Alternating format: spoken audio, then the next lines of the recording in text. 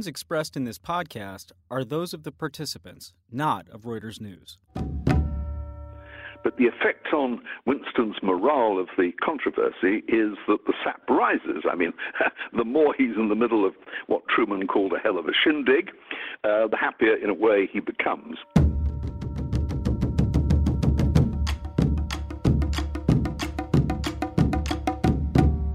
The end of World War II spelled the end of Winston Churchill's career.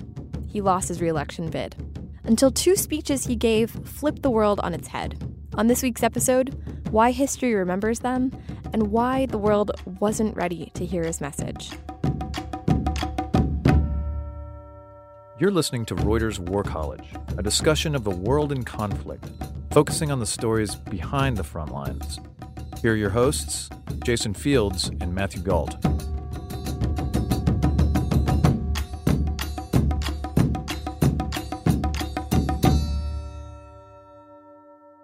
Hello and welcome to War College. I'm Jason Fields with Reuters.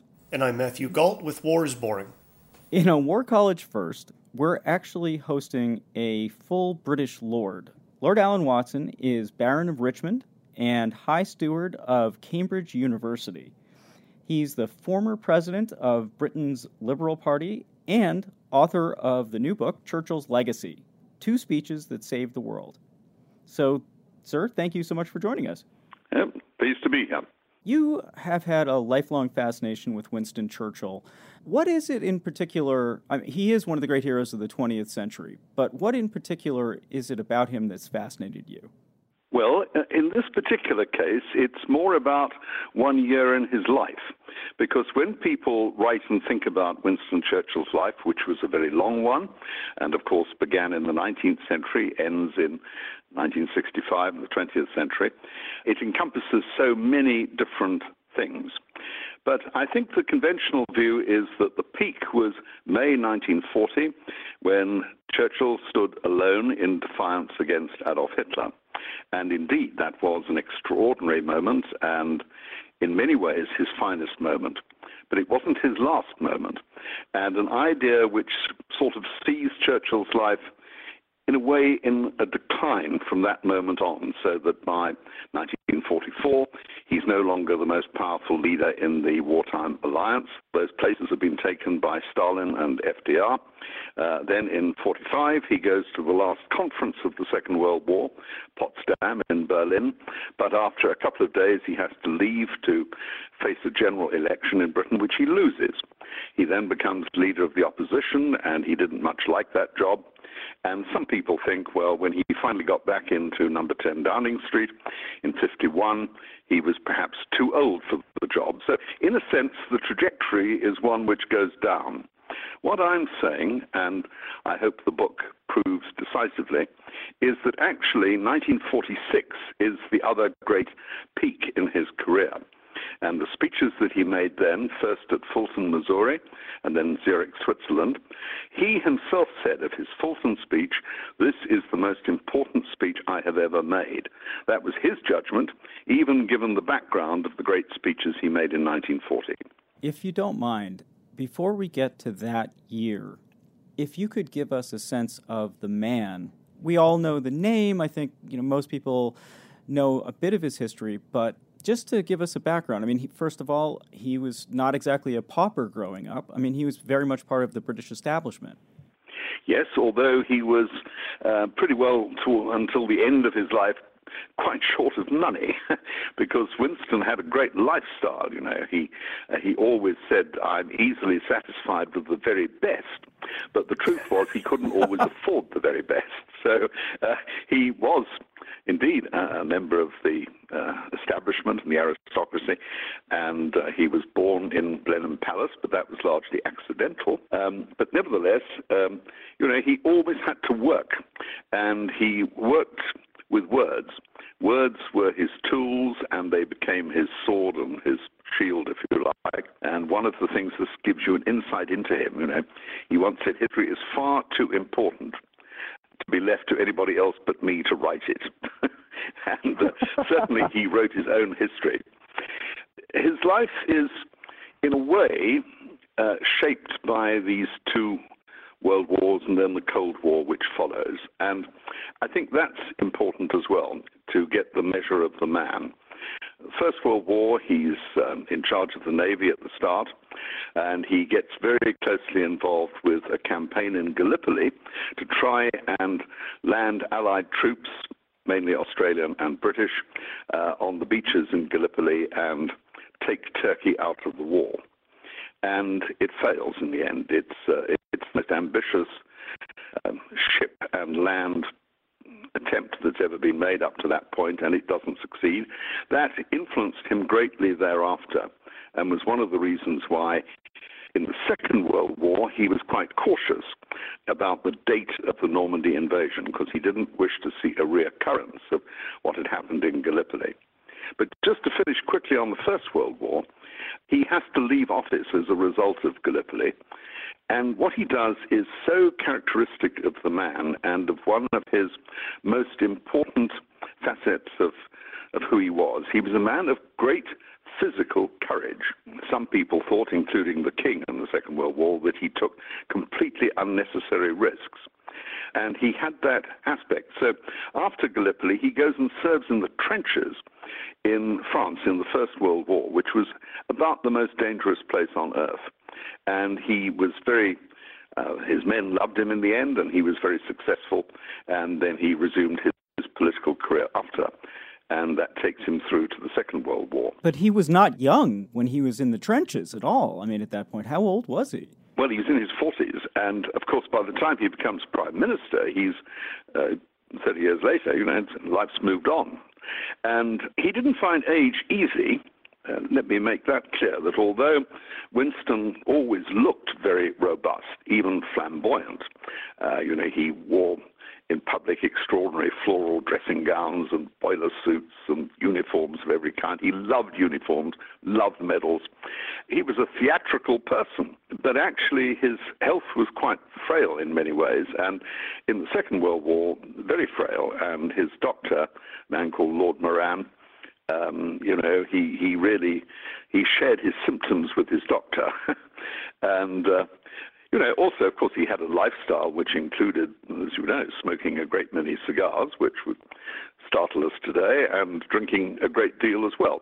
He always said that he'd put more into alcohol than alcohol had put into him, but I'm not so sure about that. But he enjoyed life, and he was also very lucky, really fortunate, blessed in his wife, Clementine. And she had the ability to stand up to him. And there was a moment, for example, in 1940 when Britain absolutely depended on Winston Churchill. And indeed, in a larger sense, the free world depended on Winston Churchill. If he'd chosen to parley, as he would have put it, with Adolf Hitler, Britain would have ended up being occupied by the Nazis. If that had happened, the Second Front would never have been possible. The US would not have been able to invade continental Europe. And the fate of Europe would have been either that it was simply part of this colossal and evil Third Reich, or if the Russians had nevertheless eventually won, it would have been totally occupied by Russia. So, everything depends on him. And he knows that. And this colossal pressure on him makes him very brusque with the people around him. He's always impatient. Carpe diem, capture the day, you see. And his wife writes him a letter. And she says, we know what is on your shoulders, the weight that is on your shoulders. But you must be careful of how you treat other people. You must listen to them, you must be more considerate, you must be less brusque. He wouldn't have taken it from anyone else, but he took it from her. She was a very important added dimension to Winston Churchill's life. He was operating in very much a democratic country, so I guess the ability to deal with others was not just, something that's nice, but actually really important. Well, I think you raise a very important question, which isn't always understood about his direction of the war. It's interesting that if you are in London and you visit what some people call Churchill's bunker, which was when the Blitz was on and then later the attacks by the German rocket offensive, the V1 and the V2, he had to move underground. And, there he was in this bunker, which he absolutely hated, by the way. And during the Blitz, to give you an example of how willing he was to expose himself to risk, he would actually climb to the top of the building, and he would stand on a platform up there and watch the Blitz happening. He liked to see the fighting. What he did in the Second World War was extraordinary, irreplaceable, and even if he did sometimes annoy people, and particularly the field marshals and so on who were with him, they all actually acknowledged that without him the war could never have been won. And I'm arguing in my book that what happens in 1946, which in a way initiates the Cold War, but I don't think the Cold War could have been won without what Churchill did in 1946. All right, so tell us about this first speech then. This is the famous Iron Curtain speech, is that correct? Yes, he actually called it the sinews of peace, but it became known instantly as the Cold War speech, the Iron Curtain speech, because he used this memorable phrase about an Iron Curtain has descended across Europe, from the Baltic to the Mediterranean and the Adriatic, and it was a very vivid image, of course. The background to the speech, you come back to the psychology of Winston Churchill. Remember, he's at the Potsdam Conference, the last great conference of the Second World War, and he's there with Stalin, he's there with the new president, Harry Truman, and himself. And he knows that he's going to have to leave and face this election, and indeed he does. And incidentally, it may be apocryphal, but I like to believe the story, that Stalin, who of course couldn't understand at all why he had to leave and face an election, tries to encourage him a little bit by saying, "It is all right. I have never lost an election." Churchill knew his fate would be different, and he did indeed lose it, and lose it very badly. And that throws him into a depression. And Winston Churchill, despite the bravery and the courage and the resilience, we are all worms, he once said, but I am a glowworm.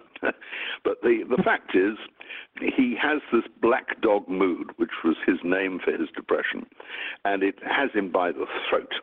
And he feels that he's lost any ability to control and influence events, that he's fallen from a great altitude to the ground, and he actually says to Lord Moran, his doctor, "It would be better if I were dead. It would be better if, like FDR, I had passed away." And he's quite morose, actually.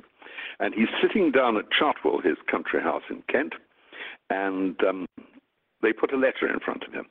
And it's a letter from a college he's never heard of, Westminster College, Fulton, Missouri. And it's a fairly conventional letter inviting him to come and speak and again give him an honorary doctorate and all that. But what electrifies him are two sentences at the bottom in President Truman's handwriting. And he basically says, "This is a fine college in my home state." And then the key sentence, "If you come, I will introduce you." And Churchill immediately realizes that what this in practice means is about 18 hours on the train with the new president of the United States. So he accepts with alacrity, and he goes. And the speech, when it's made, is very powerful and also immensely controversial. But the effect on Winston's morale of the controversy is that the sap rises. I mean, the more he's in the middle of what Truman called a hell of a shindig, the happier in a way he becomes. But it's quite important to realize why it was so controversial. The challenge facing Winston Churchill at Fulton was to try and persuade American public opinion and governmental opinion that Stalin was not good old Uncle Joe, but a tyrant, and a tyrant intent on dominating as much of Europe as he could get his hands on. There are 300 Soviet divisions poised outside Berlin, and of course within a matter of months, Stalin tries to take by force the Berlin blockade, to take West Berlin, and if he'd succeeded, that was certainly the view of the British Foreign Office, would have gone on to try and take Western Germany. and God knows what would have happened thereafter, short of a nuclear war. The West was given a small window of opportunity because we had a temporary, as it turned out, very temporary, monopoly of the atomic bomb. And that was the countervailing force, of course.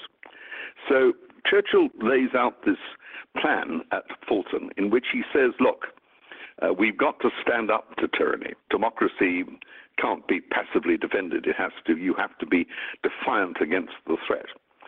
And then something extraordinary happens.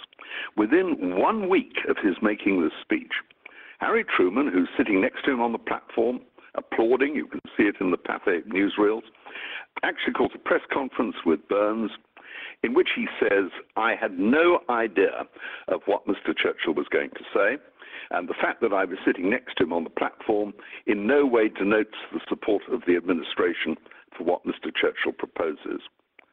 Now, one of the things I've been able to establish in my book, because of a cable that Winston Churchill sends to Ernie Bevin, who was a great ally of his, then Foreign Secretary, describing exactly what happens on the train. And what did happen was that they played cards, they drank quite a lot, but at a certain point, Winston gets up in the carriage with the final version of his speech. And there's an old-fashioned, well, for them it was very new, mimeograph machine there, and he feeds the sheets of his speech into this machine, and he gives them to Harry Truman, who reads them. So Harry Truman knew exactly what he was going to say. Why does he deny it? He denies it because of the shindig that's been created and the fervent opposition of the Roosevelt family to what was being proposed. And indeed, when Churchill leaves New York a couple of weeks later, it's amazing. The city is divided. There's a ticker tape parade for Winston, but there's also 4,000 demonstrators on the streets holding placards saying, no war for Winston. No war for Winston. So very, very controversial. I think for a lot of Americans, especially now looking quite far back, 70 years back, I think there's an enormous surprise that Winston Churchill, a man now who is sainted in so many ways, and not known all that well as a real person, how could he have lost that election? Does that talk to a certain war fatigue, and does that then relate to the American reaction to the speech? Yes, no, I think you've got it absolutely, that he actually lost so badly because of the armed forces votes. They had, because they mainly were abroad, they had to vote by post, postal votes. And that vote was overwhelmingly in favor of Attlee and the Labour Party and against Churchill and the Conservatives. And the reason was, one, I think, a fear that Winston would go hell for leather to join the war against Japan, in which Britain was, of course, already historically engaged in Burma and so on. But the British commitment would be significantly increased by Churchill, and frankly, I don't think people wanted that. They were war-weary. And the other thing was the Labour Party had very carefully constructed a social program which hadn't happened after the First World War, so that returning troops and the welfare, the health service provisions and housing and all the rest of it. And Churchill had nothing of equivalence in terms of detail or substance to match that. And I think you're quite right. It does indeed reflect what happened in America and why this was going on. It just perhaps important to say that when Churchill comes out to the States to make this speech in March 46, and he's on the Queen Elizabeth, one of the two great Cunard liners, which were so important in shipping American and Canadian troops to Europe, they're now fully engaged in shipping Canadian and American troops back from Europe. And they were carrying about 12,000 at a time. That's a lot of people. And so Churchill is transfixed by what he's watching, that here are the 300 Soviet divisions on the one hand, and on the other hand, there are the Western allies, and in particular North America, basically leaving Europe. And it's that he feels he has to counter. What really happens with Fulton, and a similar thing then happens 6 months later with Zurich, is that Churchill's speech triggers a process of thought and then action, which is acknowledged and was acknowledged by both Truman later on and also by George C. Marshall about the second speech. In the case of Fulton, within 12 months you get the Truman Doctrine, which basically sets out that America will defend freedom wherever it is threatened, and that is followed in due course by the establishment of NATO, and of course by the Berlin airlift, which thwarted Stalin's ambition to capture the whole of Berlin. And that is an extraordinary sequence of events. So these are not just great rhetorical flourishes, they actually lead to specific changes of policy. When you're talking about all of these American and Canadian troops being brought back, the numbers, the actual perspective on how many people we're talking about, it really does get lost. I mean, when the United States is, actually moved forces into Vietnam or Korea or, into the Gulf, we're used to thousands, maybe 500,000, I think, into the Gulf during the first Gulf War. Yeah, but, I mean, we're talking about literal millions. The number of Americans under arms, I think, peaks at around 12 or 13 million men. It's completely different. And so that's, and the effort to keep that many men in the field is not something that's easy. So I just want people to understand this is what Churchill is seeing leaving Europe. He's actually seeing these troops which had invaded, safeguarded, and now pulling back. And the Soviet force, the number of men that the Soviets had under arms was enormous as well. And they'd built up incredible materiel during the war against the Germans. So just to give a sense of just how large the stakes were at the time.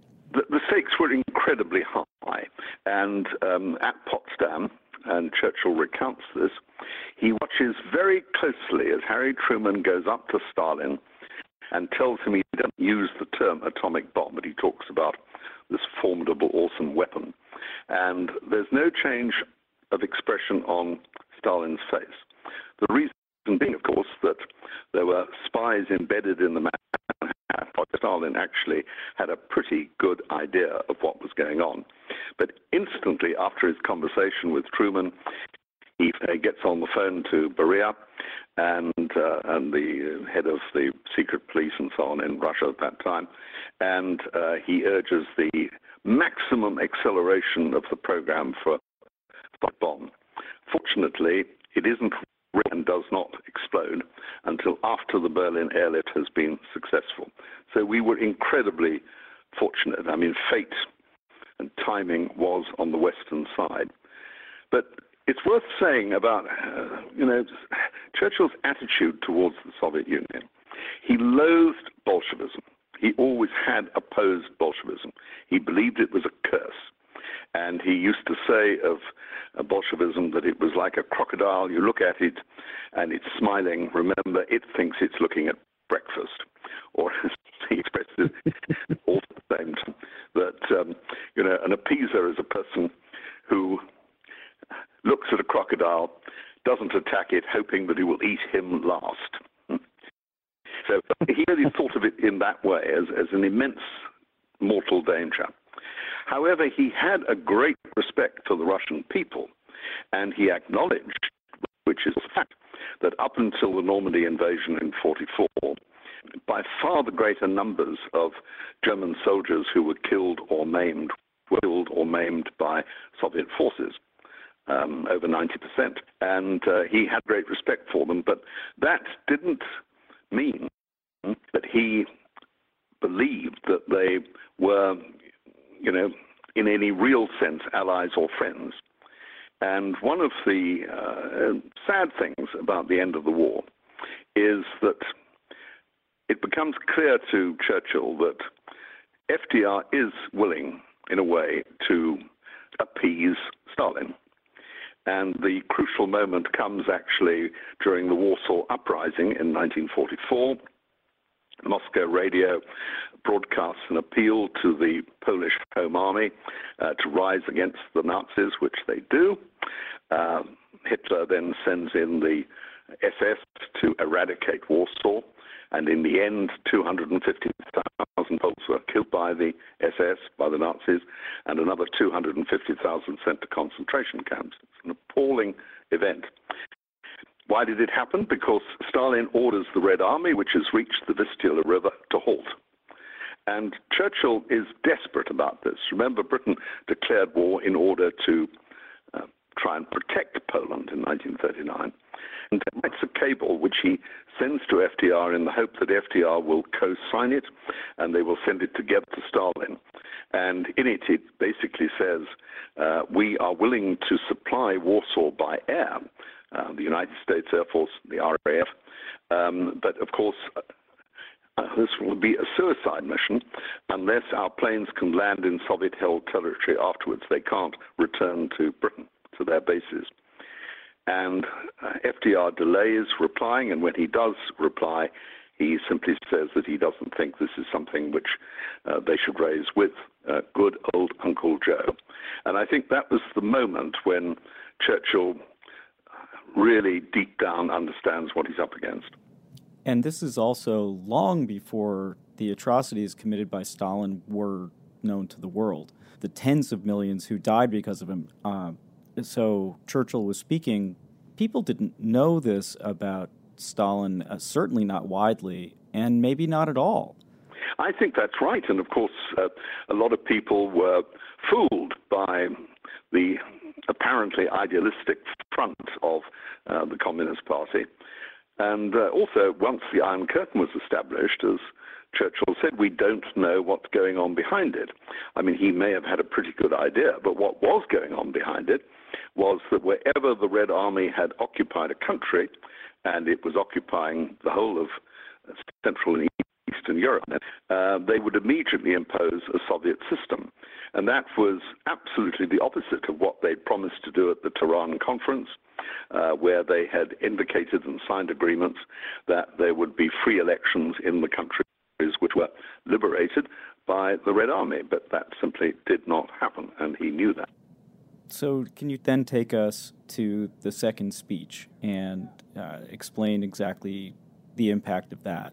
Well, and the opportunity I've got with this book, and I've worked very closely with the Churchill archives at Cambridge University, held in Churchill College, Cambridge, and it's marvelous to have that resource, of course.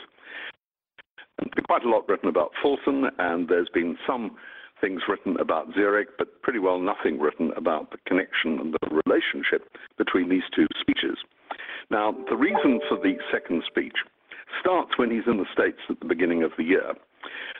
He's been given a second task by the British government, which is to try and raise a loan in the context of getting an American commitment in the end to the economic reconstruction of Western Europe. And it's desperately needed as far as Britain's concerned. Britain is broke. Lend-Lease stops on VE Day. And so he really does his best. And he's incredibly well connected on the Hill, of course. But I think the key thing is that Winston was half American, and one must never, ever forget this. And he said himself when he addressed Congress during the Second World War, if my father had been American and not my mother, I would have got here on my own. And I'm sure he would have done. He had a real understanding of where American governmental opinion was coming from. And in a sense, you know, what you could say is Britain was broke, Germany had been destroyed, France was likely to go communist at any time, Italy was chaotic, Spain was a fascist dictatorship. It wasn't worth a goddamn dollar. And there's absolute resistance to the idea of a loan. And so what Churchill does is he knows that George C. Marshall has come back by then from China and is going to take over this crucial role in the Truman administration on the economic reconstruction side. And he goes to Zurich. He speaks at Zurich University. And it's been a marvelous thing for me. I just have to tell you privately that I was there for the 70th anniversary of the Zurich speech, and I stood actually on the podium where Winston had stood at Zurich University, just as a couple of days ago I stood exactly where where he had spoken in the gymnasium at Fulton, Missouri. So I felt history through the soles of my feet, my Arthur's feeling when it happens. Anyway, he gets to Zurich and he stands up and he says, and now I am going to startle you. He actually uses that phrase. You have to build a kind of United States of Europe, and it has to be led by a partnership between France and Germany. This is an extraordinary thing to say. This is September 1946. The Nuremberg trials are on, fresh evidence of Nazi atrocities and appalling conduct coming out every day. The French have just executed Laval, and they're executing lots of other collaborators. De Gaulle goes absolutely apoplectic. And Churchill writes him a letter trying to explain why he said what he has said. But Duncan Sands, Churchill's son-in-law, goes to Colombier-les-Deux Églises to meet with the general, try and explain. And the general is furious and says, this is a terrible, terrible speech that Churchill has given. My policy towards Germany is very simple. We occupy the left bank of the Rhine. We set up a committee on which the Soviet Union will be to deal with the Ruhrgebiet, with the industrial area of Germany, which would have been stripped out. And I'm going to squeeze them for everything they can give. Voilà mes conditions pour l'Allemand. And Duncan Sands is very depressed by that, of course. But just as with Fulton, what Churchill has done is to ignite a process of thought and action. And George C. Marshall acknowledges the importance of this because George Marshall was quite clear that while he thought it absolutely essential that there should be U.S. aid, and of course this leads within a matter of months to the Marshall Plan, he's equally adamant that Europeans have got to take action themselves. It's not just going to be the U.S. coming in and saying, well, this is the program, this is how it's going to be done. He needed the cooperation of the European powers, and at the heart of that was a reconciliation between France and Germany. And I think it is something of the moral stature of Winston Churchill that in the Zurich speech he says there can be no recovery of Europe without a spiritually great France and a spiritually great Germany. Imagine how extraordinary that sentence would have sounded in September 1946. So both speeches have effect, and actually Jean Monnet, who was working for de Gaulle and knew George Marshall, and had been in London during the war and also in Washington, he goes to see the general and he says, Mon Général, there can be no economic recovery of France, no success of le plan, of the plan, unless there's a reconciliation with Germany, because there will be no U.S. credits for our reconstruction. And without U.S. credits, it's not going to happen. So de Gaulle actually changes his mind and his position, and within a quite relatively short period of time after the Marshall Plan, you have the proposals for a European coal and steel community, which joined the coal and steel industries of France and Germany. So history moves as a result of both these speeches. And we should mention that the coal and steel alliance turned into a European common market. Then the European Union. So, I mean, it's hardly something that's passed away. It's something that grew. Yes, but I think we've got to be, you won't be surprised to hear that when we had our Brexit referendum, I voted to remain. I'm very clear about that. But I think we've got to be very careful, both over NATO and the European Union, because we have got used to the habit of international cooperation and to some extent integration. But you can easily lose that habit, and then all sorts of other things start to happen. If you start to question, for example, Clause 5 of the NATO Treaty, which commits every member to the defense of any one member which is attacked, and you start to say, well, it all depends on circumstances, and that's sort of come up in the American presidential election. Or, as in the case of Brexit, you say, well, this is not for us, although I'm sure Britain will make enormous efforts in the end of the day to stay within the European single market.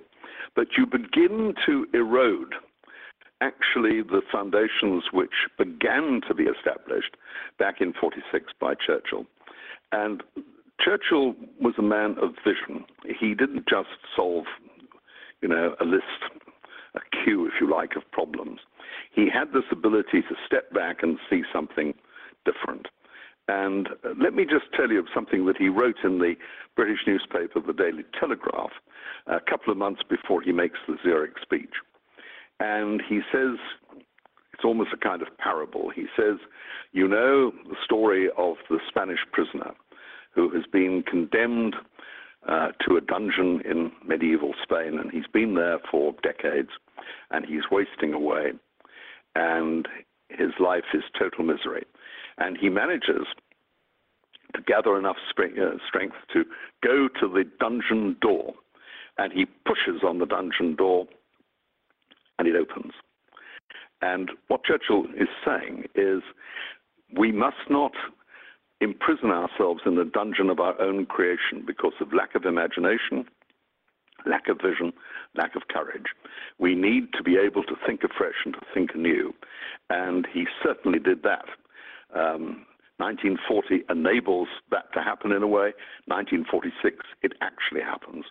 And I think that's, in a way, Churchill's legacy, which I've called this book. Churchill's legacy today is we need something of that courage, dimension, imagination, creativity, the ability to think big and to think anew. So then one final question for you, if you don't mind. Do you see the prospect of that on the horizon?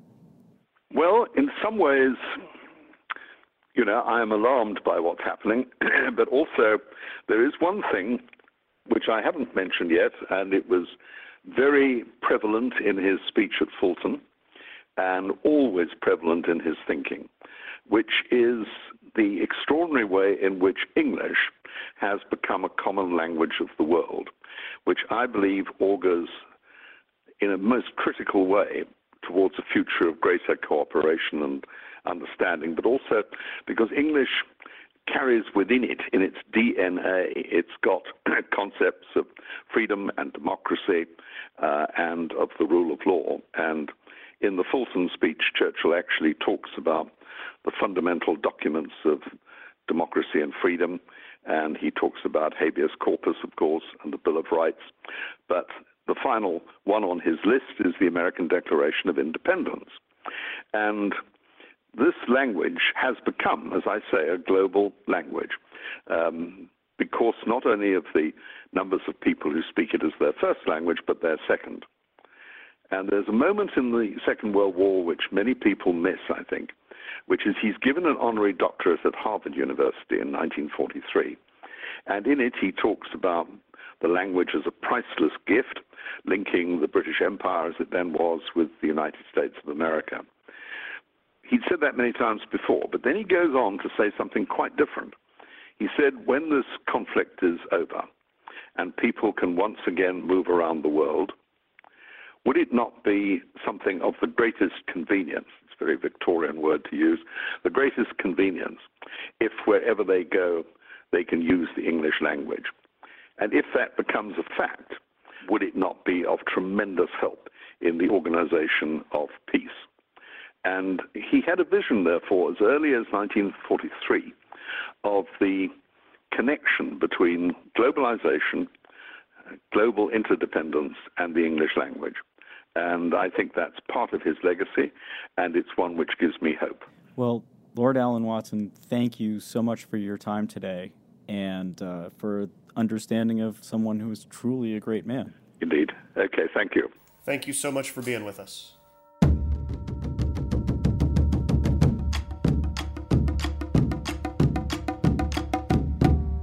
Thank you for listening to this week's episode. The show was created by Jason Fields and Craig Heddick.